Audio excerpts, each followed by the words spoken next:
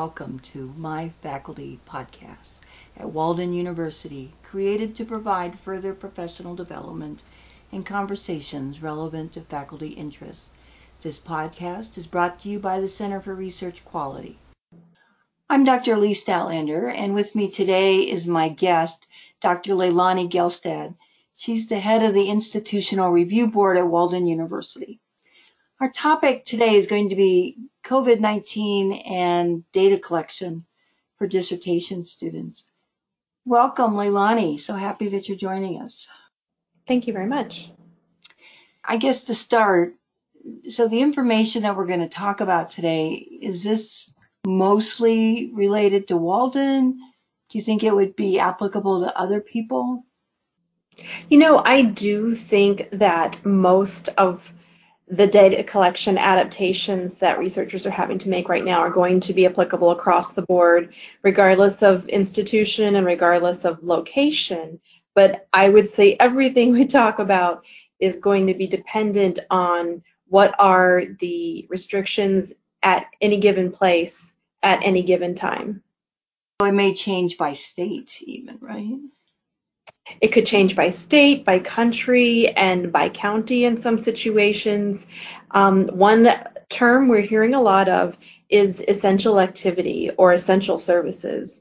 And that is being used as the criterion in a lot of communities for determining when some face-to-face interaction is advisable or permissible, depending on how that community has framed the restrictions. And so social science research is not considered an essential activity at our university. I suppose other universities may make a different determination, but as far as I can tell, the only research that's considered essential research at this time is medical research that's ongoing. The student had originally planned to meet with people in person, either doing interviews or a survey or something. What are their options?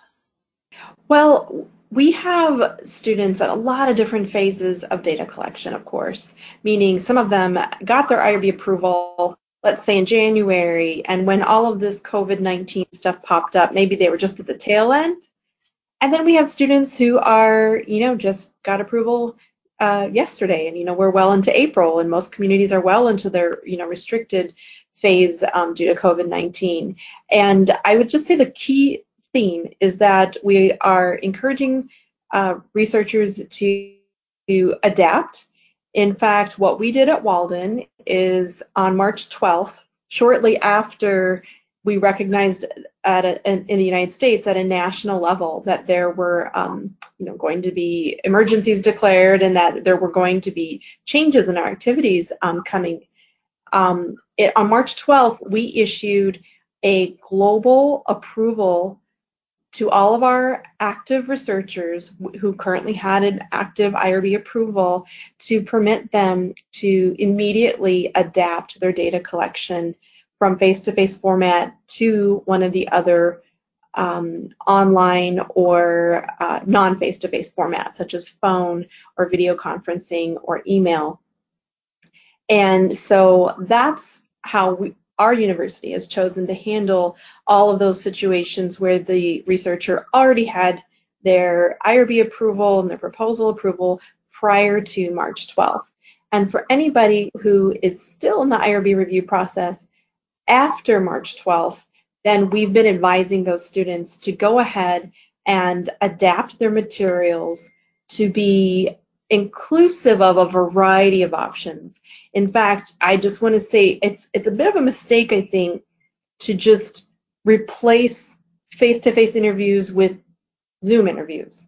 I think that's for some people a logical and easy type of solution, and that's a bit too narrow. And I think here's why. For one thing, Zoom is great. I think a lot of people perceive that Zoom is, head and shoulders above the other platforms. But ultimately, Zoom is just one of many. And I hate to for us to discount the value of a phone interview. Phone is a technology that most people understand easily, and most people have phones.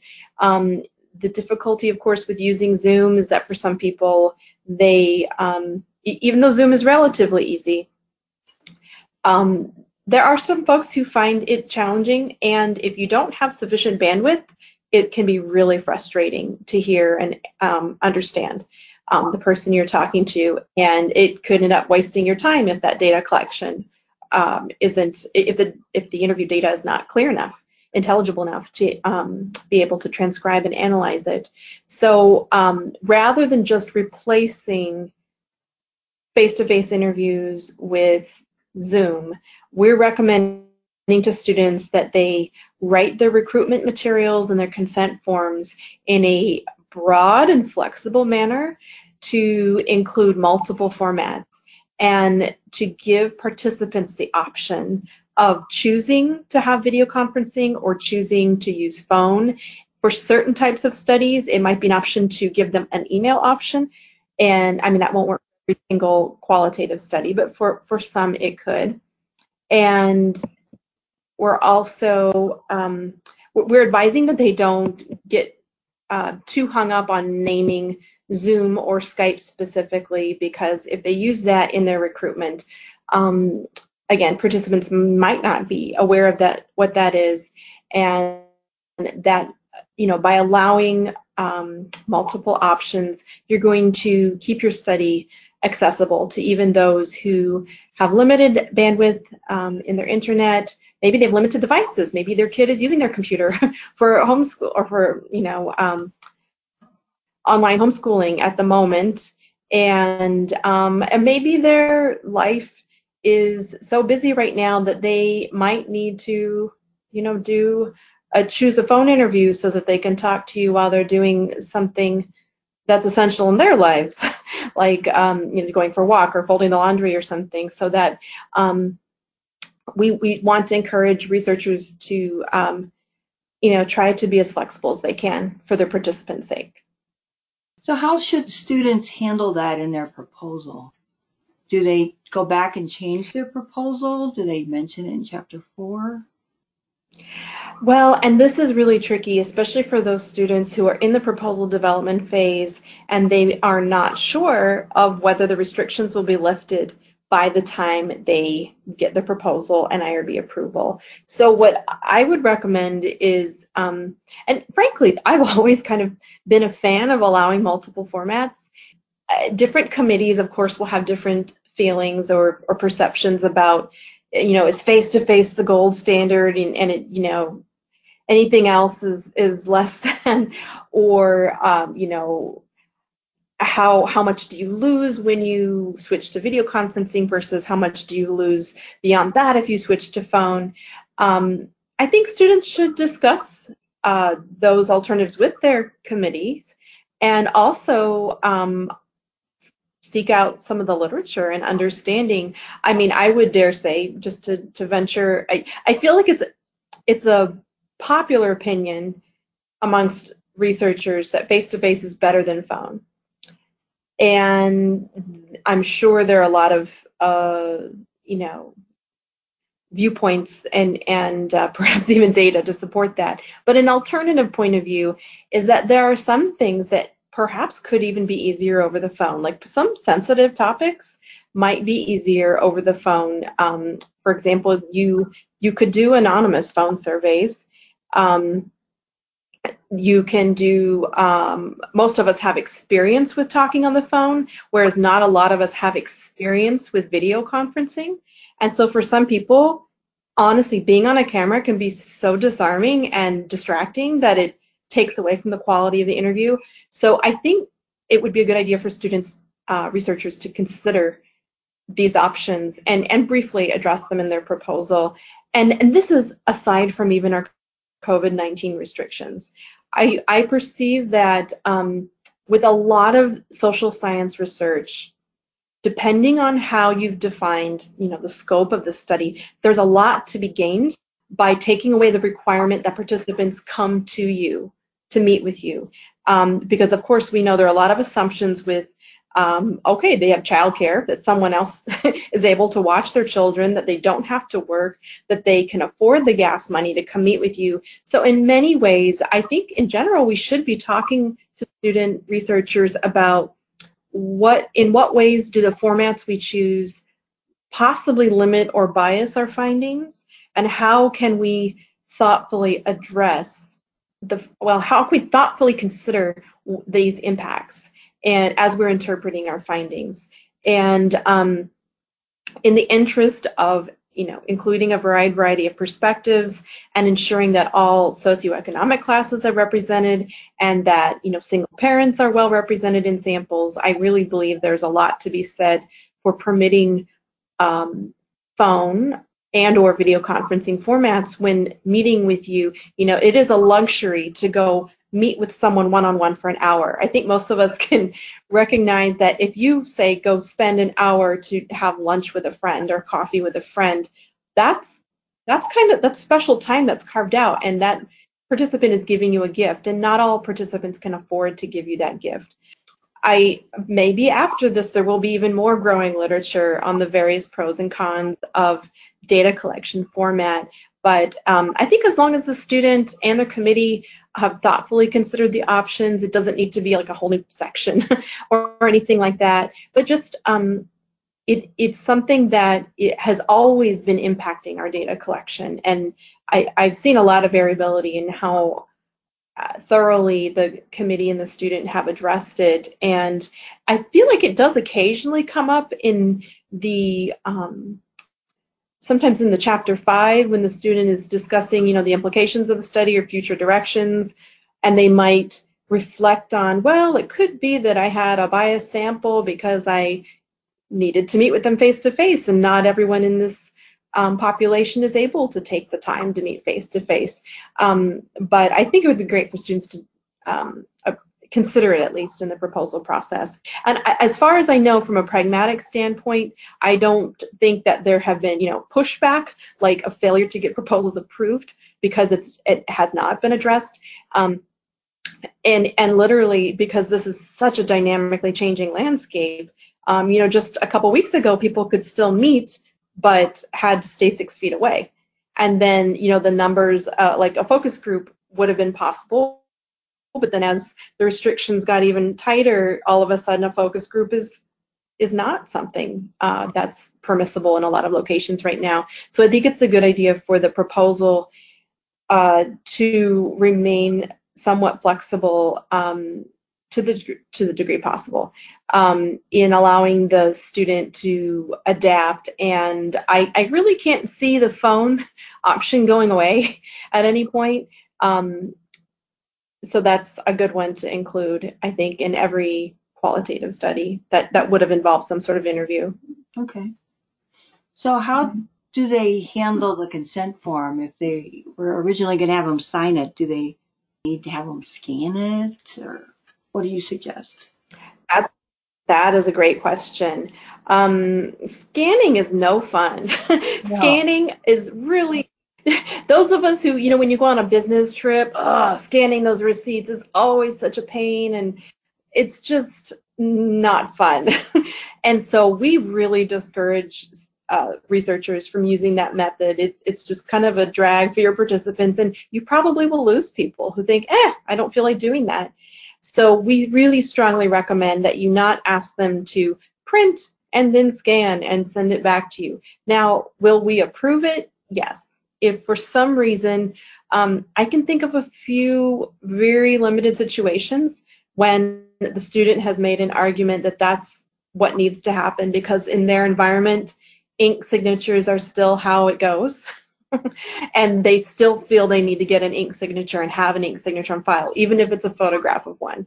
And those have mostly been overseas situations and a couple of very traditional, like government types of situations, like military. And it was a while ago. It wasn't in the past 5 years. So we strongly recommend that researchers be open-minded when thinking about how to document consent. There does need to be some action taken by the participant to actively indicate consent. The term passive consent is something that was done prior to the 90s, way back when. A lot of times it used to happen in schools. There might have been a passive consent process where, let's just say, the school might send home forms and tell the parents of the kids, "We'll return this form if you don't want your child to participate." Passive consent is no longer acceptable. And yeah, it used to be. I guess it worked for a while. And so as long as there is an active consent action. So let me give a couple other examples of actions. One that I think we're all familiar with is when you say you download some new software and it has this agreement that you click here, click I agree in order to download the software.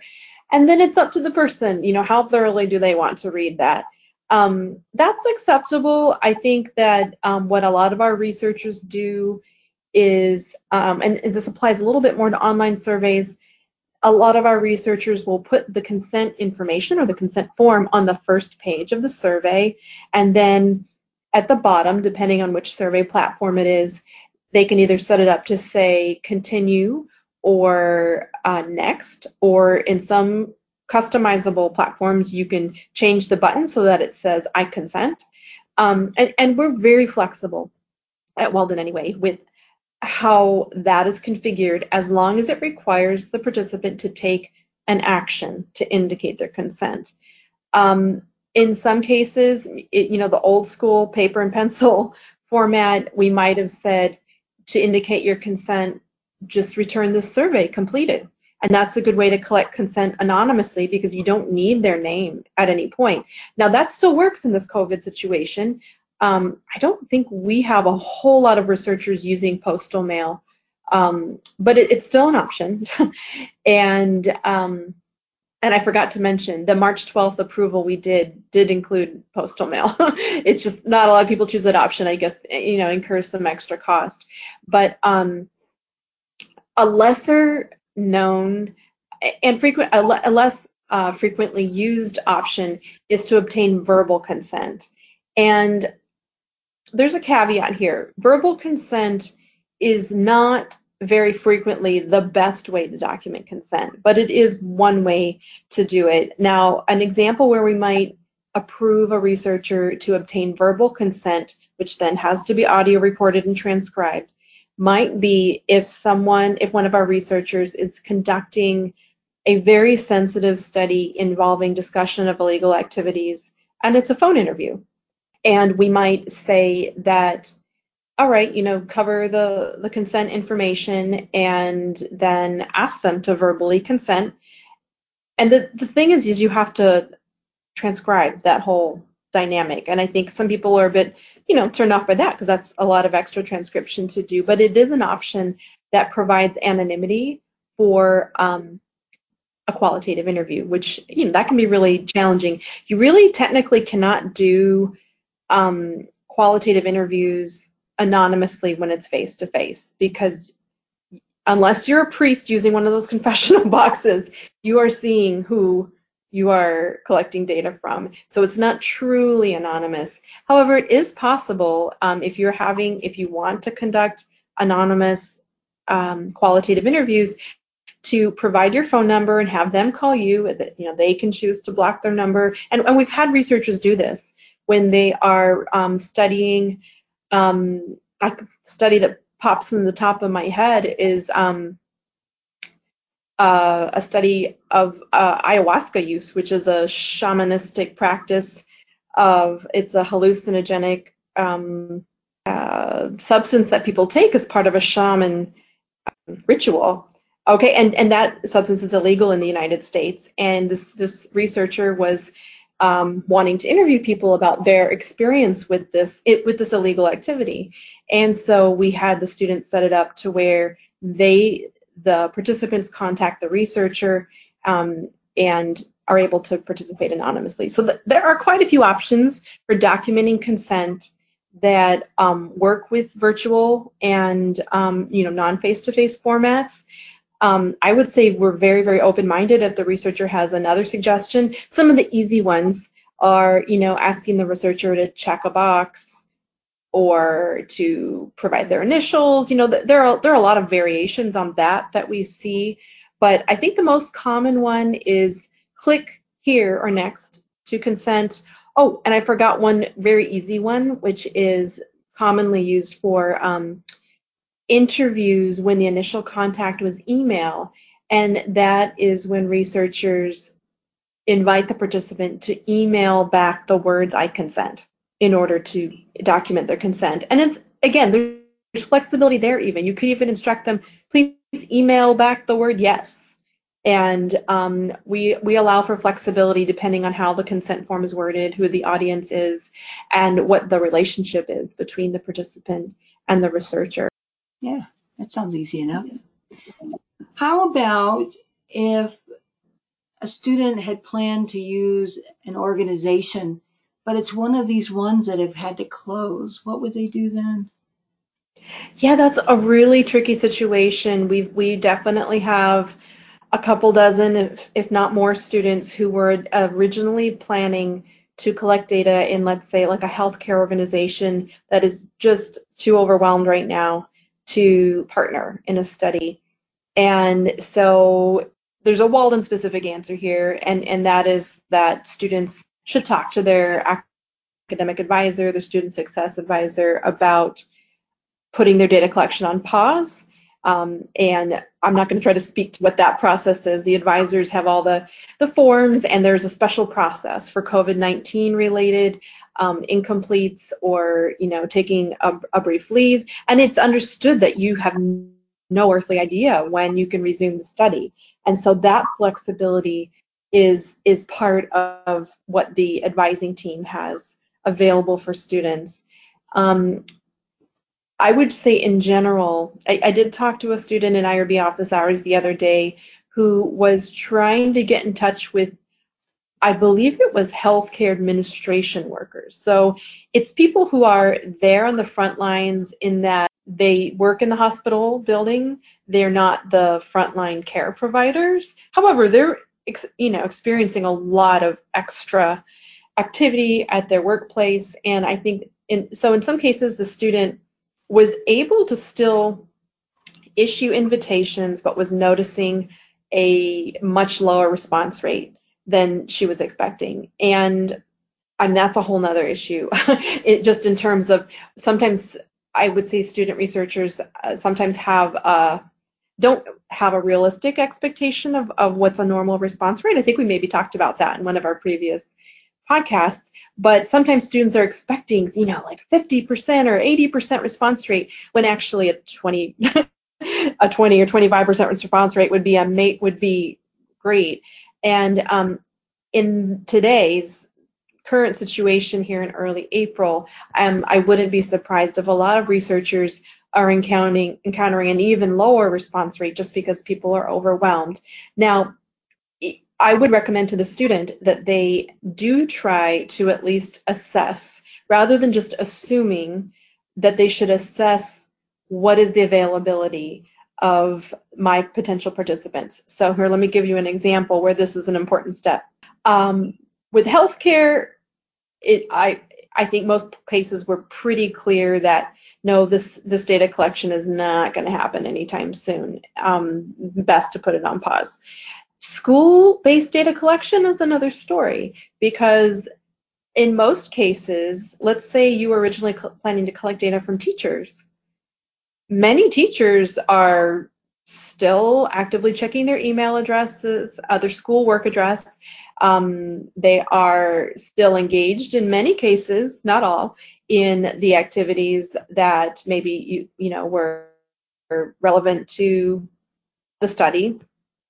And there are a lot of school-based studies that can go ahead and continue. It's just you might have to be a little more patient as the participants are volunteering and maybe have fewer time windows to speak with you. It's so the alternate format is that rather than you just saying, okay, I'll be at the school every afternoon this week, you're actually able to tell them, I'm happy to do a 30-minute phone call whenever works for you. So in some ways, this is ultimately giving the participants even more flexibility and allowing them to, be doing what they need to do if it's being at home or whatever with their families. But I've seen a few people with school-based data collection overreact a bit and assume that it's a no-go. And when I remind them that student researchers collect data during the summertime all the time, every year we literally have dozens, if not hundreds, of studies happening during the during the summertime that are school-based, and it sometimes requires a bit more of a creative approach to getting in touch with the students or in touch with the parents or in touch with the teachers, but it's definitely doable. And I think as we've been having committees and students brainstorm about what are some alternative options, in some cases, we have told students, well, okay, you were originally planning to reach out to individual principals and then ask the principals to let you, come to a faculty meeting and talk, blah, blah. You could also consider what are the teachers' contact information on a public website. You could reach out based on that publicly available contact information.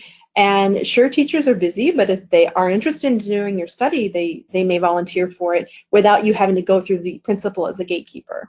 And that is appropriate whenever their contact information is public. That's an option. And so a lot of our students have been doing that and using things like LinkedIn to find people in certain professional categories, and also using snowball sampling and their own professional networks.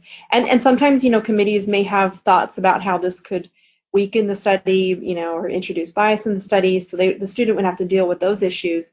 But in other cases, there's the 7 degrees of separation, or even the 2 or 3 degrees of separation can, in many cases, help the student get a very appropriate sample if they do snowball sampling, starting with their own professional networks. All right, one more question for you. So if a student was planning to recruit participants in a public location, can they still do that? Do they need to come up with some alternatives?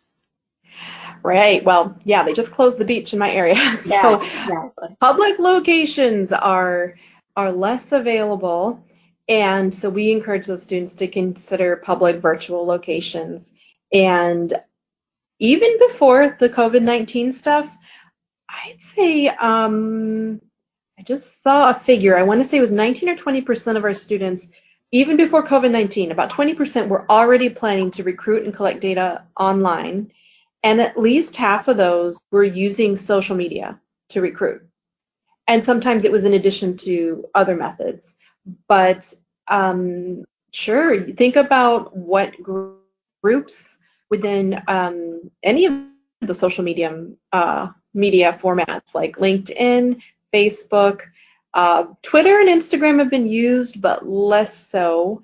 I think Facebook is the most common one, particularly because there are a lot of groups on Facebook, and sometimes posting a flyer to a group can be an efficient way of reaching people who have a certain interest or a certain professional expertise or practice. In general, like I mentioned earlier, because we're not sure when these restrictions will be limited, we are advising students to ideally don't completely revamp your study, but build in multiple options. So if you originally were planning public, keep it in there. I mean, it's not like we're going to say you're not approved because you said you're going to public, because we are giving all students the global notice that, okay, I see you have that in your materials, but obviously you can't do it until restrictions are limited. I'm sorry, until restrictions are lifted. Building in multiple options, such as both social media and public flyers, that will give the student the flexibility. Let's say the restrictions are lifted in their area a month from now. If they're still collecting data, then they could, take advantage of that. And if something changes that the student had no way of foreseeing, or just all of a sudden they want to do something different, maybe because the response rate is not what they had hoped for, we have a process. It's called the request for change in procedures, and essentially the student would just update their materials and send it in, and we'll evaluate the request. And what we're doing at Walden is any of the COVID-19 related requests, we are doing a fast track approval for those. So we're doing our very best to get to those within 2 business days instead of the typical 10 business days. So essentially, they're getting bumped to the head of the queue if it's anything COVID-19 related that a researcher is requesting the change. Okay. One question that I've had before from students is if they want to post on social media, can they just go into a group and put an ad? Yeah, that's a great question. With Facebook, every group has some sort of moderator. Well, some of them take a role of moderator, others just were like sort of the group founder. And if there are any rules in the group, then our researcher would need to be responsible for finding out, are there any rules? And some moderators, will take down posts that don't fit the guidelines of the community. And so we advise our researchers, make yourself aware of the guidelines or rules within each community. You don't need to have written permission per se to post. Let me put it this way. Walden doesn't require that you have written permission. However, it's possible that the group moderator may require some sort of permission. In a few limited situations, like very, very few, we've had moderators of groups want to see evidence that the student is actually in a doctoral program. Like just they want to double check the legitimacy of the study because they don't want the members of the group exposed to potentially what might be a scam or something. And that's their effort they're making to protect their group members. And in those cases, we have the student generally just print out or virtually print using the PDF function a copy of the proposal approval. And I would say like once a year, some partner out there organization or some moderator asks for a letter from someone at the university, maybe from the chair, from the IRB, just can you confirm that this study has been fully approved and vetted before we post it, because we just want to make sure for our group members' sake that it's a legitimate study. Awesome. Well, thank you, Leilani. Is there anything else that you feel people should know before we stop for today? Something has come up from some of the faculty supervisors of students, and I think it's applicable anytime, but it has come to my attention that some students were viewing it as more relevant during this time when they're feeling stressed about not being able to recruit a sufficient sample sets in this very busy time. So I have put together a couple guidelines which I could run through pretty quickly, and then just to give a little preview, maybe Lee, we could do a future podcast on this other topic because there's so much to cover. And also within our IRB office, we're going to be doing either a webinar or just a recorded video with some examples. So, and this issue is how to maximize your response rate.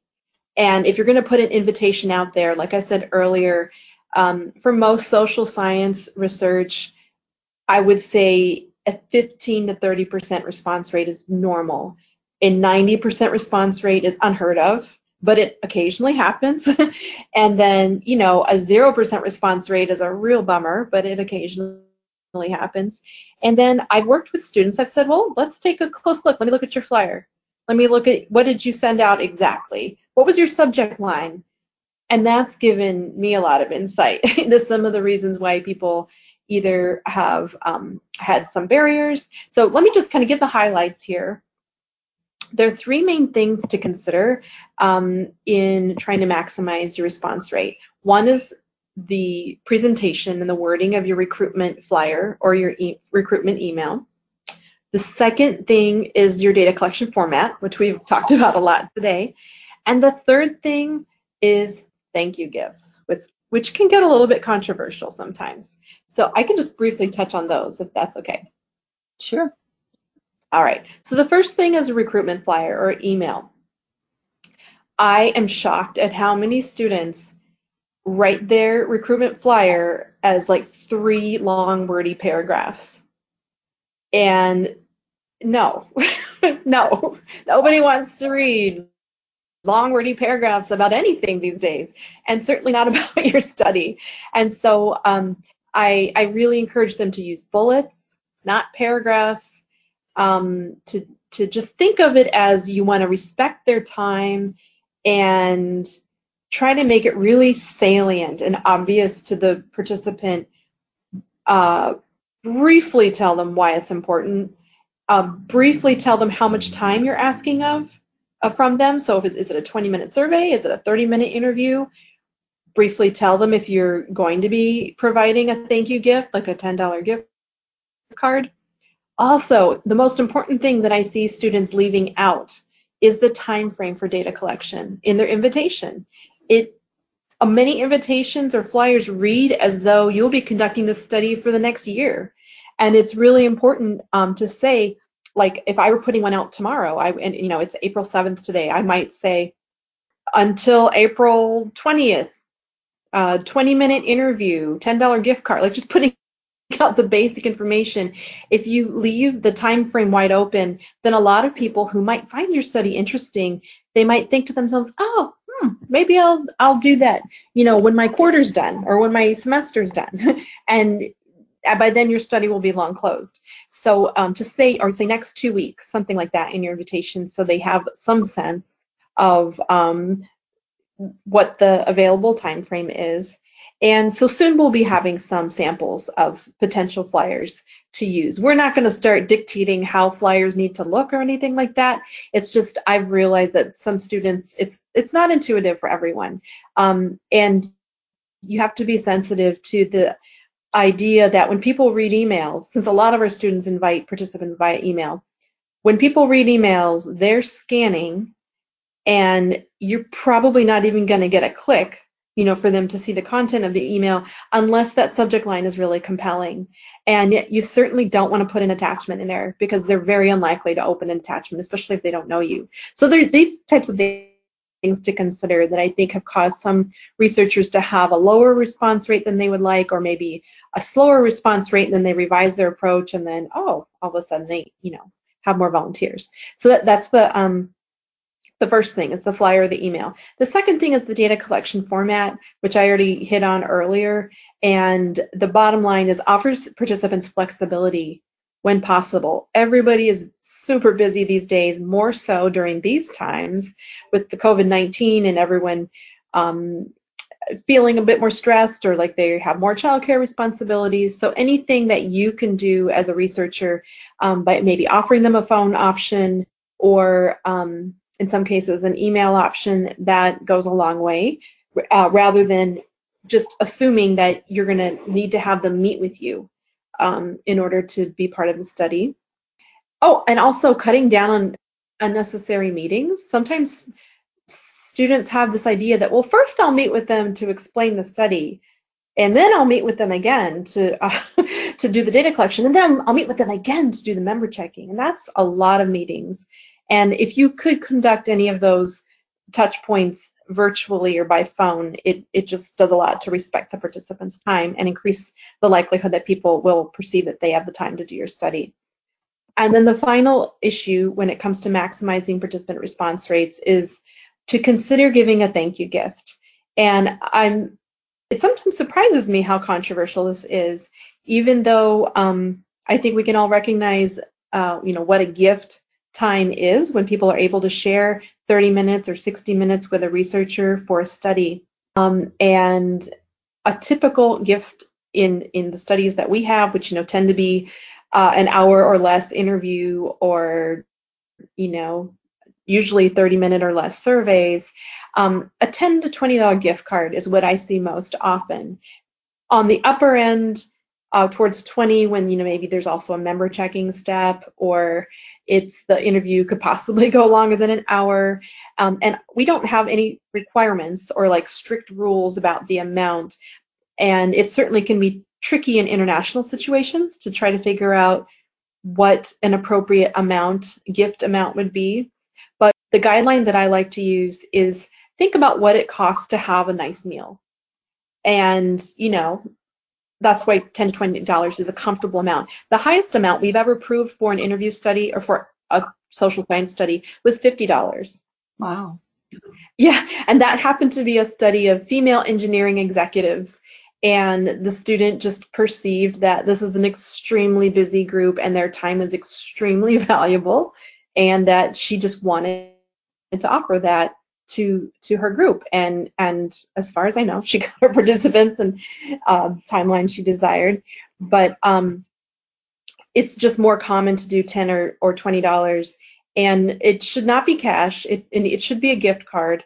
And Visa and Amazon gift cards are the most popular. It's also pretty popular to offer a coffee gift card, though that has some obvious limitations since not everyone drinks coffee. A couple times we've advised studies involving kids. We've advised, well, like with the researcher wanting to give a McDonald's gift card. I'm like, maybe that's not the best option considering it's a study on obesity. But there's flexibility there. You know, we're counting on researchers to know their population, and again, it's certainly not required, and we have never pressured a student to provide a thank you gift, but it does go a long way, I think, to helping the participants feel like their time is recognized and appreciated. And certainly if they are, back in the days when we were able to have face-to-face data collection, it could help cover gas money or transportation costs. And I would say the one last note on that is that gift cards still should be provided even if they don't answer every question, but it is okay if you require that they complete the study. Like if there were multiple phases of the study, as long as you state up front clearly in your flyer and your consent form that, okay, you get the gift card at the end. So as long as there's clear communication, it's fine. Well, you've covered so much information today. Thank you so much, Leilani. You're very welcome. Thank you for joining us today for Research Talk. Our music is by audionautics.com, and I'm Dr. Lee Statlander. Today's podcast was sponsored by Walden University's Center for Research Quality.